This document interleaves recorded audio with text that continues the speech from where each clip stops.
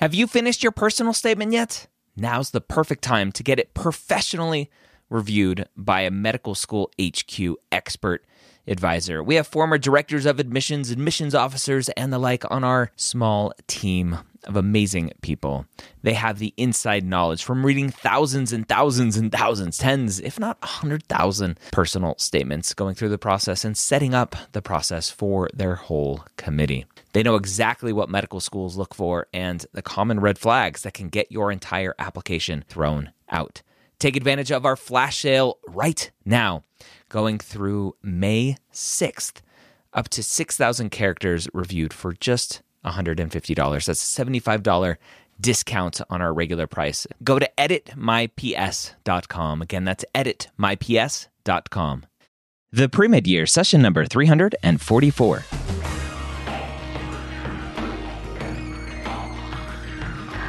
Hello, and welcome to the Pre-Med Years, where we believe that collaboration, not competition, is key to your success.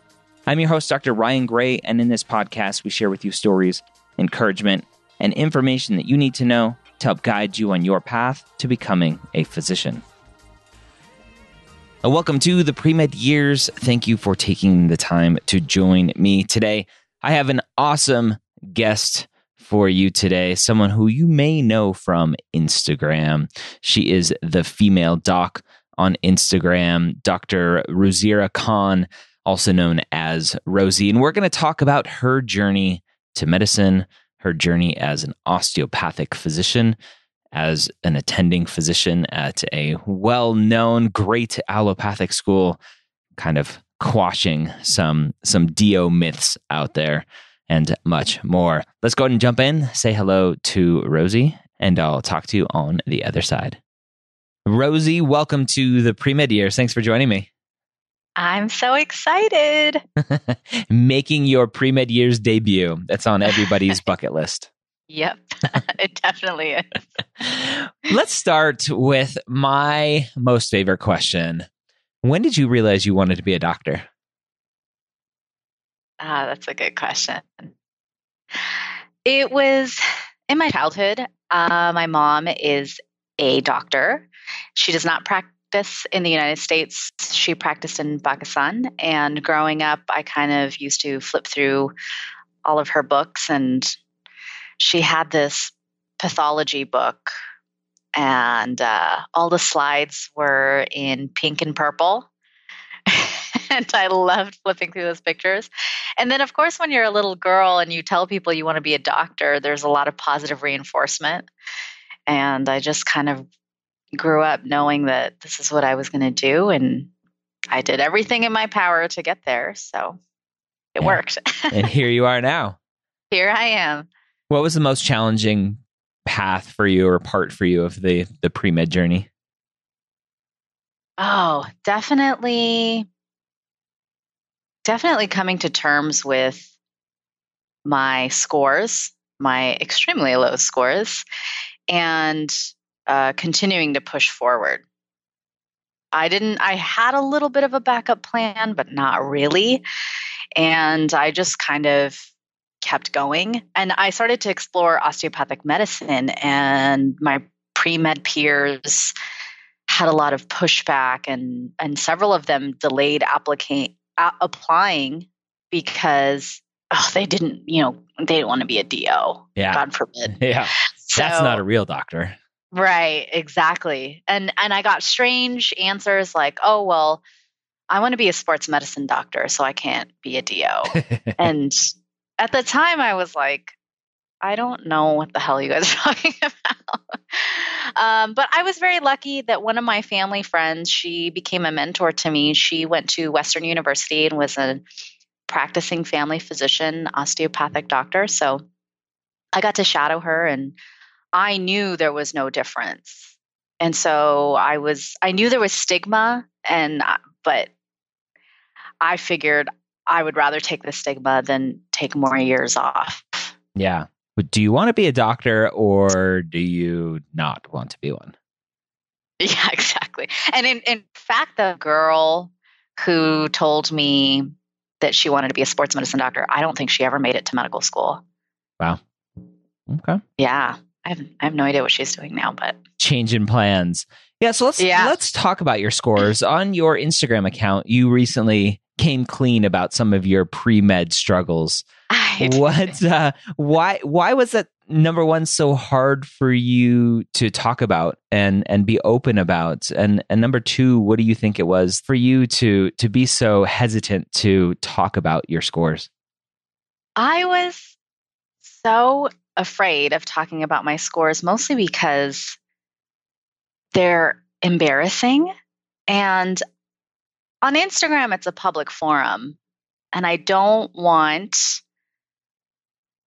my patients who are searching for me or looking for reviews to come across my Instagram and then realize that I did terribly in undergrad and think that I might be a worse doctor, which I don't think would happen. But, I lecture nationally about the legalities of social media and being a practicing physician. And that is not advice I would give anyone to say, hey, yeah, just share it. But I recently shared just little snippets of it because I thought it was so important for pre-med students to realize. And what's interesting is this generation has a huge, I don't know how to describe it, but there's just this comparison culture. And they don't look at the real statistics of what's going on in medical schools and what the numbers are. It's just like, Dr. Wannabe so-and-so on Student Doctor Network said that if you don't have a 3.8 or if you have 1C on your transcript, you might as well forget it. And so a lot of that misinformation was one of the driving reasons why I put it on there. Do you think it's new, that culture? I do, because when I was applying in 2003, I just had Student Doctor Network, and then a lot of the average MCAT and GPA scores were in books. Mm-hmm. I remember going to Barnes and Nobles, and there was a published book with every single medical school with the average scores in there, and I had to purchase that book. Yeah, the MSAR that's now online used to be a physical book. Exactly. I guess that's where it originated. Yeah. I couldn't remember the book. I think I sold it the year after I got it. But the comparison culture wasn't as bad. I mean, Facebook had just started, and you needed a .edu email address to even join. So, I mean, I was kind of comparing myself to my peers, but people were a little bit secretive too about their scores and where they were at. So now with everything on the internet, it's like an explosion of, this person didn't get in and they had a 3.8 and a 45 MCAT score, and I don't understand if they don't get in, then I can't get in. Mm-hmm. That kind of stuff just is all over the internet. Yeah, and unfortunately, students think it's the stats that are driving it. I talk about it all the time now. I talked to a student recently who had a 3.9 and a 5.19 and didn't get any interviews. And so if that student were to go post on Reddit or Student Doctor Network or any public forum, it would freak everyone out. Like, well, if you have those stats, then I'm screwed, right? My 3.7 and 5.10 are terrible, and I'm never going to get in. And students continue to fail to realize that you are more than your stats. And this student in particular had zero clinical experience and zero shadowing and didn't have a lot of activities in general. She focused only on her grades and her MCAT score. And medical schools don't want that.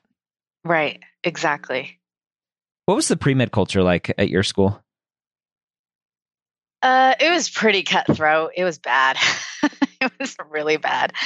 My biology professor, you first start college, and I'm sure a lot of people got this lecture, but it's like, look to your right, look to your left, and then look at the 3 students in front of you and then the 3 students behind you, and only one of you is going to make it. Very dramatic. Yep. You got that one too, didn't you? Of course. I used that in a talk recently. Yeah. Yeah, I talk about it all the time. It was just I don't know. And it kind of was true. There were some of my peers that started off as pre-med, but I don't know. A lot of people start off pre-med too because of the status. Yep. And it's a prestigious profession. And so it feels good to say, oh, I'm going to be a doctor.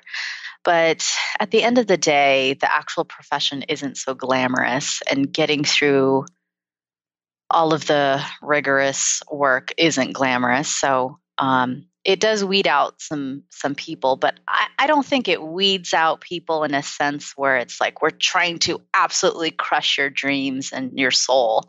Yeah. Although professors like my biology professor definitely tried to do that. Yeah.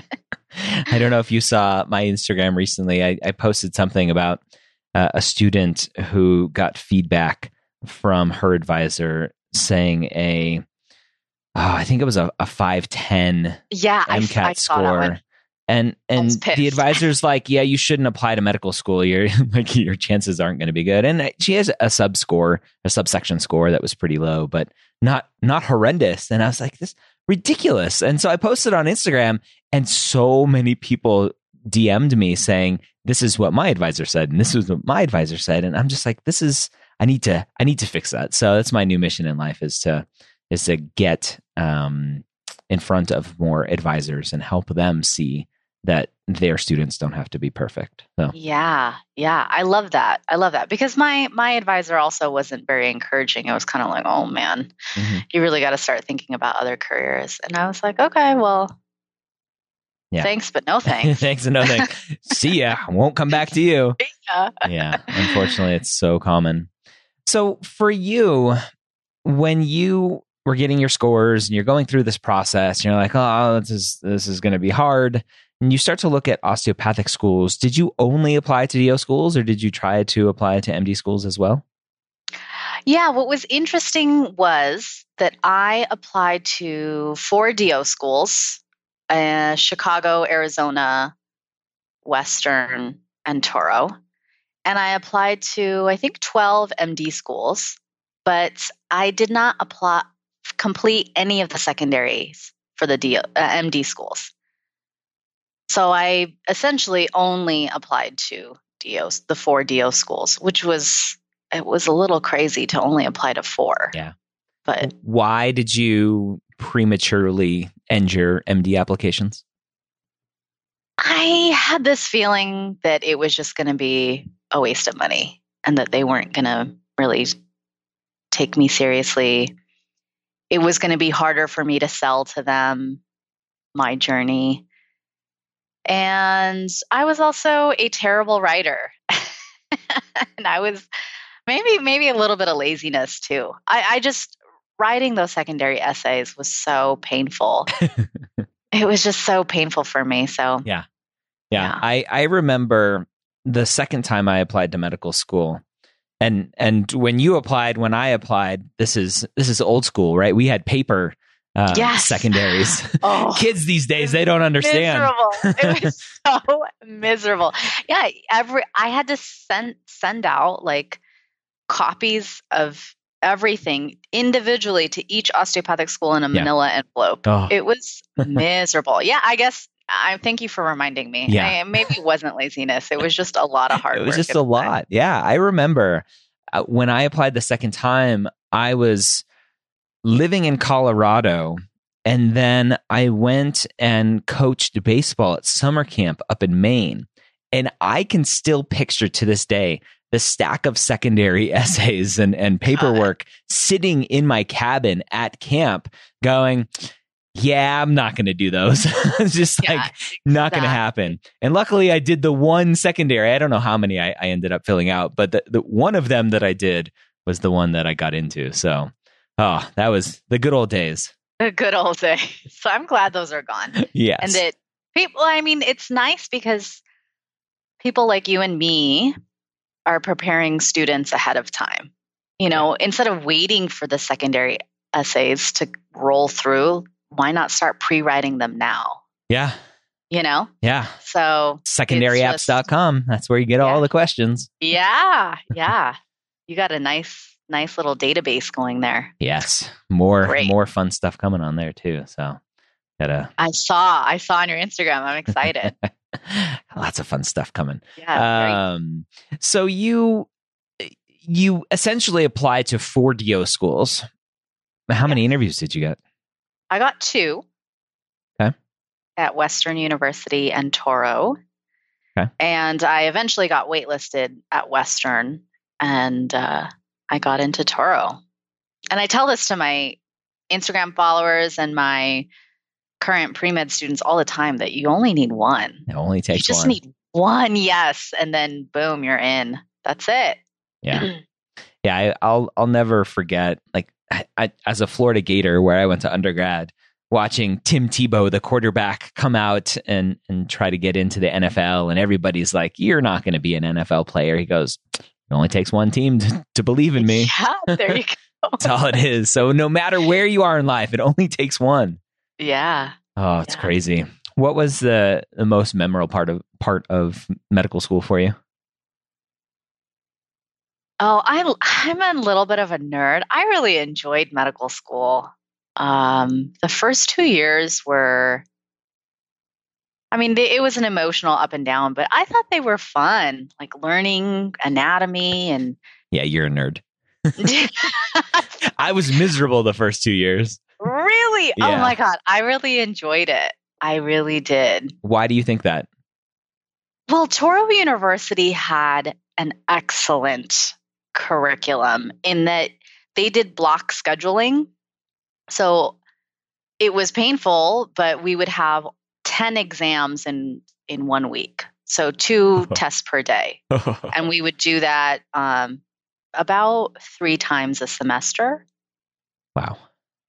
And so we were able to absorb the material over, let's say, a course of 5 weeks. And balance for me is everything. And it's still a huge part of my life. So the first 2 weeks of learning the material, I didn't feel completely stressed out. I was just, leisurely going through notes. And then I would take the entire weekend off. And sometimes I would fly home to LA and hang out with my parents and then go back up. And so the curriculum structure worked very well for my type of learning style. And then I would really cram like 2 to 3 weeks before the exam. So the first 2 weeks, kind of having a light load really helped me balance my life. Now, I know a lot of schools aren't structured like that. And it's like you have a test every week. So after you're done studying for one test, then you're just cramming for the next test. And then it kind of repeats. So you get burned out. Yeah. I think that's what, yeah. It was a Jewish school too, so we had Sabbath, and so Friday. You got lots of holidays at a Jewish school. Oh, it was. I had 5-day weekends all the time.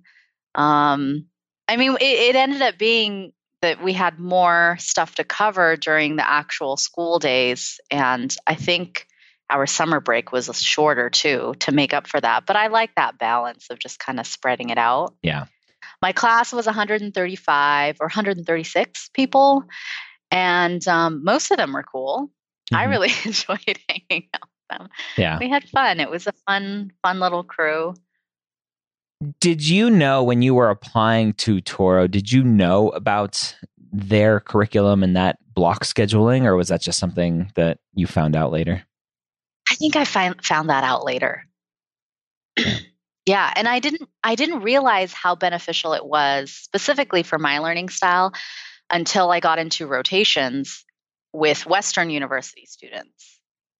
And they were confused because they were like, no, we had a test every week. I was like, oh, I kind of liked that I had 10 tests in 1 week, but 5 weeks to learn it all. Although, for severe procrastinators, that just would never work. Yeah. So I guess it really depends on your learning style. Yeah. And that's why I stress so much when students are picking medical schools, don't look at the MCAT and GPA, look at everything else and make sure that the school fits you, including the curriculum. Mm-hmm. Yeah, exactly. It's so important. Western University is down the street from me. Mm-hmm. So that was actually my first choice, just because logistically it would have been very easy for me. I wouldn't have had to move away. Cost-wise, I just would have saved so much money. Yeah. But I mean, I didn't have a choice. I got waitlisted, so whatever. Yeah. But it worked all out worked out. very well for me. Yeah, it worked out very well for me. Yeah. Very cool. When did you realize the specialty that you were interested in? When did that come along? I got interested in critical care during my rotations, my medical school rotations, about third and fourth year. The critical care attending at the time, he's since retired, was incredible. He was incredibly bright, a wonderful teacher, and most of all, he demonstrated a great deal of empathy towards his patients and he emphasized a lot of dignity in the dying process. He stressed that was so important to die with dignity. And that's something that I don't see as often anymore in our profession, unfortunately. But so that kind of really excited me, and the rigors of, ICU, it's a very exciting environment. But then when I became an intern, I did my ICU rotation and just about died of exhaustion. And I was like, there is no way I'm doing a fellowship ever. Like, this just isn't for me. But I think as an intern, everything is so new. You're stressed out. The workload is a lot. So eventually, once I got better at just being a doctor, things got easier. And then I revisited the thought my third year of residency. And at the time, you had to apply 2 years in advance if you wanted to go to fellowship directly. So I would have had to take a gap year, but I decided to apply anyways. And I was getting more and more frustrated with some of our other attendings who did not show the empathy I think our patients and their families deserved. And it was irritating me. And I thought, you know what, I can't be a hospitalist and just end it here. I have to keep going. So that's what kind of finally pushed me. And I applied. And so I got in for the following year. But what was interesting was that I'm a little bit of a hustler. So I stalked my program director for several months, asking and letting him know that, hey, I was available. I hadn't signed a hospitalist contract yet. So if anyone drops out for this year, let me know. And I don't think students realize how much more casual fellowships can be. And I think this is illegal now, but at the time as a DO, I could sign outside of the fellowship match. So that's what I did. And people drop out of fellowships all the time for various reasons, like, it's just, I don't want to go through it, or, I decided I wanted to do something else, or this job contract was too juicy and financially it was better for me and my family. So people drop out. So I stalked my program director, and someone ended up dropping out, so I was able to go right away after residency. Nice. Yeah. Talking about your rotations in medical school, you talked about having a mentor who was just amazing and you loved it. And I think that a lot of students don't put enough emphasis on the interactions they have with those mentors, with the attendings, that it's like, oh, this is an amazing specialty. Maybe not because I love the specialty so much, but that mentor is amazing. And I wonder if when you became an intern and you're in the ICU, you didn't have that same sort of mentorship there. And you're like, oh, this sucks, right? This isn't as fun as I remember it being. No, because it was still with the same attending. Oh, interesting. Yeah, I was just exhausted. Okay. And it's very different being a medical student versus being an intern, because an intern, you're 100% responsible for writing the orders, transfer paperwork, all of that stuff. So I think it was just an overwhelming time for me. And I'm trying to learn procedures and things like that. So it was a lot to take in, I think, just as an intern. But my passion for it never really died down. But you're right that medical students sometimes don't foster those mentorship relationships because they feel like they're bothering the doctor. Mm-hmm. And as an attending myself, I want to say that I love getting feedback and follow-ups because then I really feel like, okay, I need to keep going and what I'm saying makes a difference because attendings get burned out too. Mm-hmm. Teaching takes a lot. And it's not just, you guys are writing the notes for us and then we just sign off at the bottom.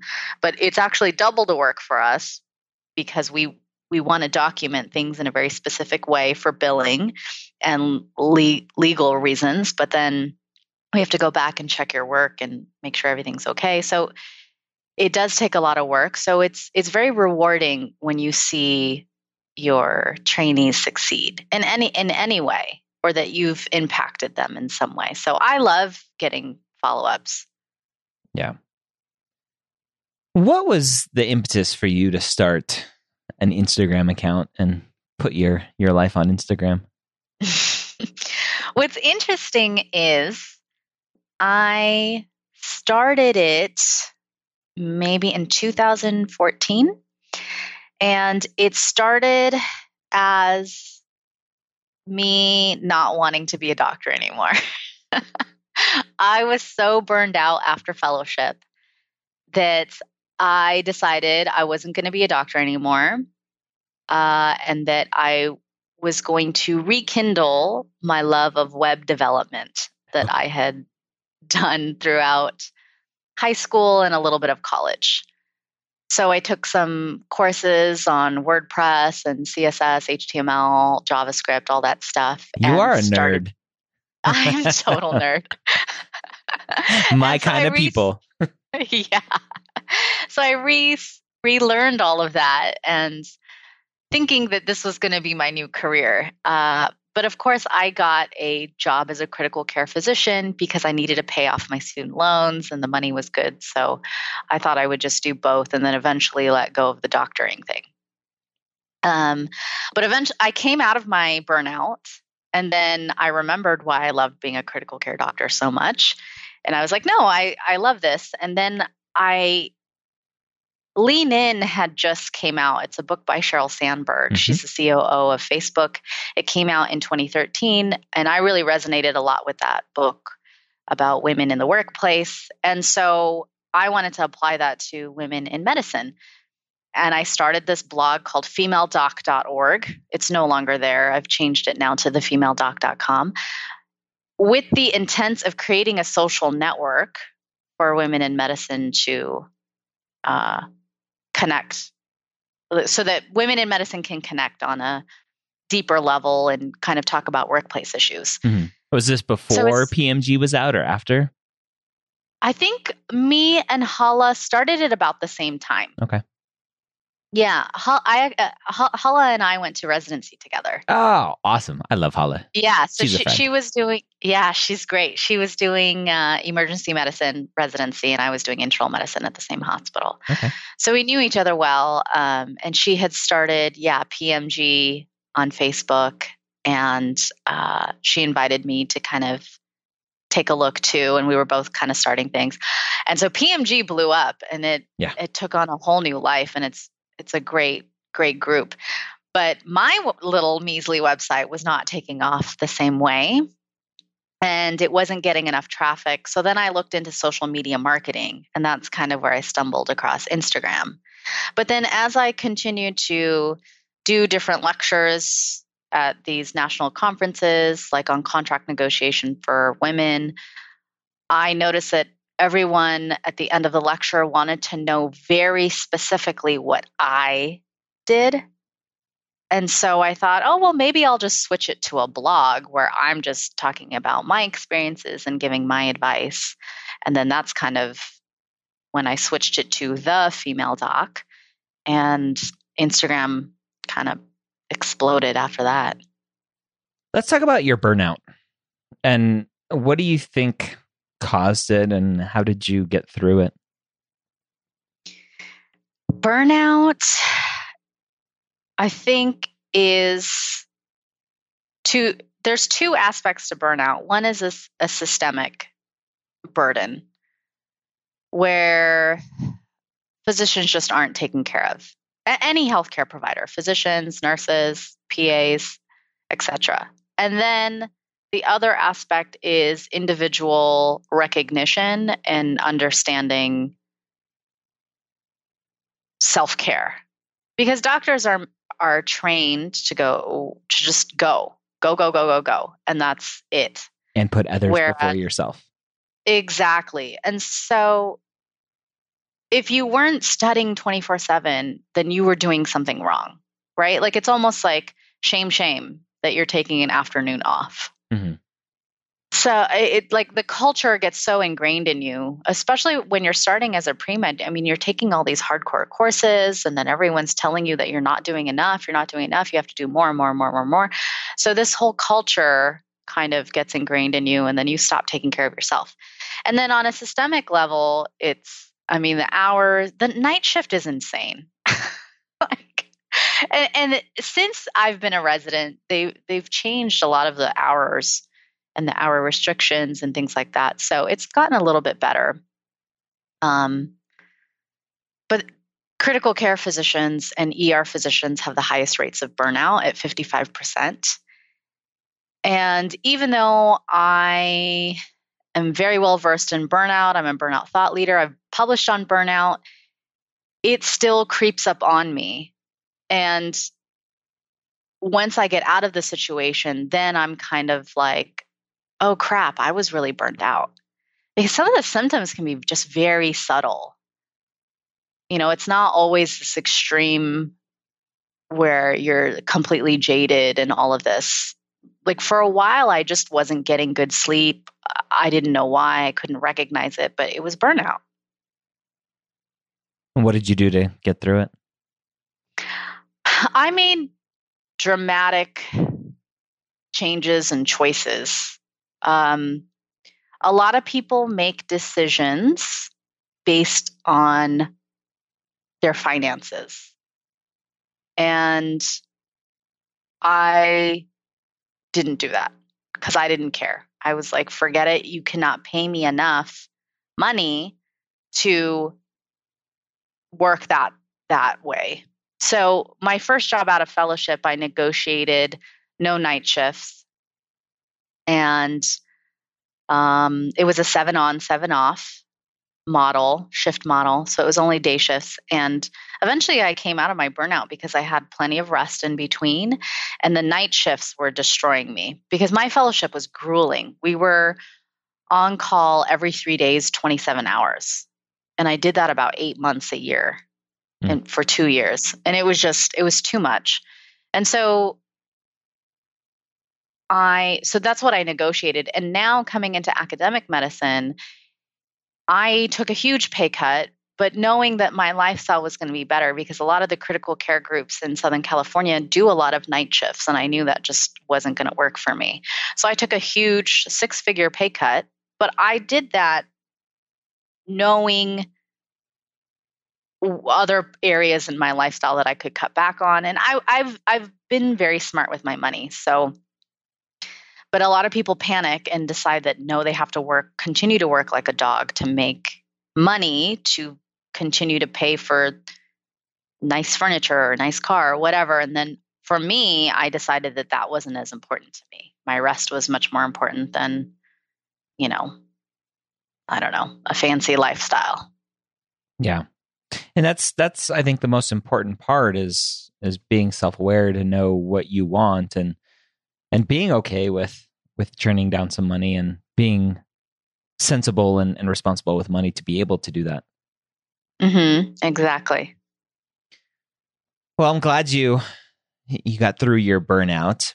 Now, you're a DO and you're on faculty at a relatively prestigious allopathic medical school and academic center. What is it like when a medical student potentially sees you and like, wait a minute, you're a DO. How can you be my attending? How does that work? I have actually never gotten that. That's good. Yeah, I don't think anyone notices. Yeah. After I think this whole DO thing is the thing that pre-meds and maybe med students kind of keep alive. But once you're in residency and fellowship, like no one's paying attention. Whether you go to Ross, St. George's, Toro, Western, whatever school you went to that has some sort of stigma, people just stop caring. I work with several of my colleagues, are DOs as well at USC, and it's not, no one bats an eye. Most of the time, people just assume you're an MD, I guess. Yeah. You have to cross it out. Like, no, DO. Yeah. That's good. For the pre-med student who is not considering applying to osteopathic school, right? I had a meetup last week and was talking to a pre-med student, and her stats aren't the best. And I was like, well, are you applying to DO schools just to increase your overall chances, right? And I prefaced it with, even if you have a 515, I would still recommend applying to DO schools just to increase your chances of getting in. And she's like, no, I'm not applying to DO schools. And the reasoning behind that didn't really make sense to me. But what would you tell a student like that who is just not considering DO for one reason or another? I think a lot goes into that decision, or where it's an absolute no. And I think a lot of it is the status and the culture. Specifically, coming from a Pakistani and Indian background, it was a big stigma, and people would ask my parents, like, what school? When my parents were like, oh, she got into medical school and, she's at Toro University, they'd be like, what? What's that? Yeah. So it's very status driven, but at the end of the day, it's like, all I want to do is help people, and I get paid a boatload of money to do it. It's not like my MD colleagues get paid any better than me. And there weren't opportunities that went missed because, I'm a DO. So, after a while, people just stopped asking. I think once you're done with medical school, it is a little bit painful though to hear people talk about your school that way, or that you're not really going to be a doctor. But soon you start to realize that those people are going to complain and say something no matter what you're doing, because they don't want to see you succeed, quite frankly. So you could be at Harvard Med School and they would say like, oh yeah, but your sweater has a hole in it, or I don't know. They would find something Wash U's better to poke at you for. Yeah, exactly. Something like that. Yeah. How do you shut those kind of people out? I was just so focused on trying to be the best doctor that I could be. And I was having fun learning everything. And one thing I noticed med students do a lot, even pre-med students, is they're already stressed out about residency and fellowship. And I'm like, man, why don't you just try getting into medical school first? Because pre-med students, especially the ones who shy away from going to DO school, think that they can't be some prestigious, orthopedic surgeon or neurosurgeon or something like that. But you're not going to be an orthopedic surgeon or a neurosurgeon if you don't get into medical school. Period. Like, it's just never even going to be an option. At least open up the door to that path. Like, why are you already closing off doors to being a surgeon or whatever it is that the stigma is that's holding you back?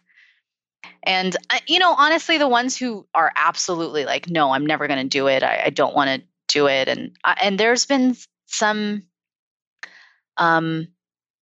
I guess, residents residents who went to the Caribbean, and I've asked, oh, well, why didn't you apply to DO schools? And they said, well, I just didn't want to be a DO. And I still don't understand that answer, because I still don't know why. Yeah. Don't worry. They don't know why either. Yeah. Yeah. I think it's mostly just status. but like, you just need to get over that. Yeah. A physician is a physician is a physician. Yep. Yeah. My paycheck is just as juicy as my colleagues. Yeah. So for a student out there who is struggling on their path, what words of wisdom and encouragement do you have for them? I would just remind them that I am not special. I used to be just like them, but the only difference is I just chose to keep going, and I just chose to apply anyways and go through the learning process. And my motto for so long has been, done is better than perfect. And I think a lot of students start pushing off years and years and years because they're trying to make this perfect application. Whereas if they just start applying, they'll start learning what is necessary. Like you mentioned, that student who had a 3.9 and a 517 MCAT score who didn't get in, but they learned from that process because they didn't have any shadowing experience, no volunteering, nothing like that. So now they know, okay, well, I need to do that. I mean, there's better ways of learning that, like contacting you. But yeah, I would definitely tell pre-meds to just do it. Like, who cares? Where can students find you online to get more? Yeah, they can find me on my blog, thefemaledoc.com, or on Instagram, thefemaledoc. All right, so there you have it. Again, Dr. Ruzeera Khan, or Rosie as she is known. Go follow her at The Female Doc on Instagram and go tell her that you heard her here on the Pre-Med Years podcast. I hope you got some great information out of the episode today, hopefully quashing some myths about osteopathic schools, osteopathic physicians, and much more. Don't forget to subscribe to the Pre-Med Years so that you get our podcast for free every week. And go subscribe to my YouTube channel. I'm Medical School HQ on YouTube as well. This past week, we launched our first video of what will be hopefully weekly YouTube videos, if not more. We have a special series coming out called Application Renovation that will be coming out to more than weekly, I think, or something like that. But yeah, go check us out on YouTube, Medical School HQ there as well. Hope you have a great week. We'll see you next time here on the Pre-Med Years.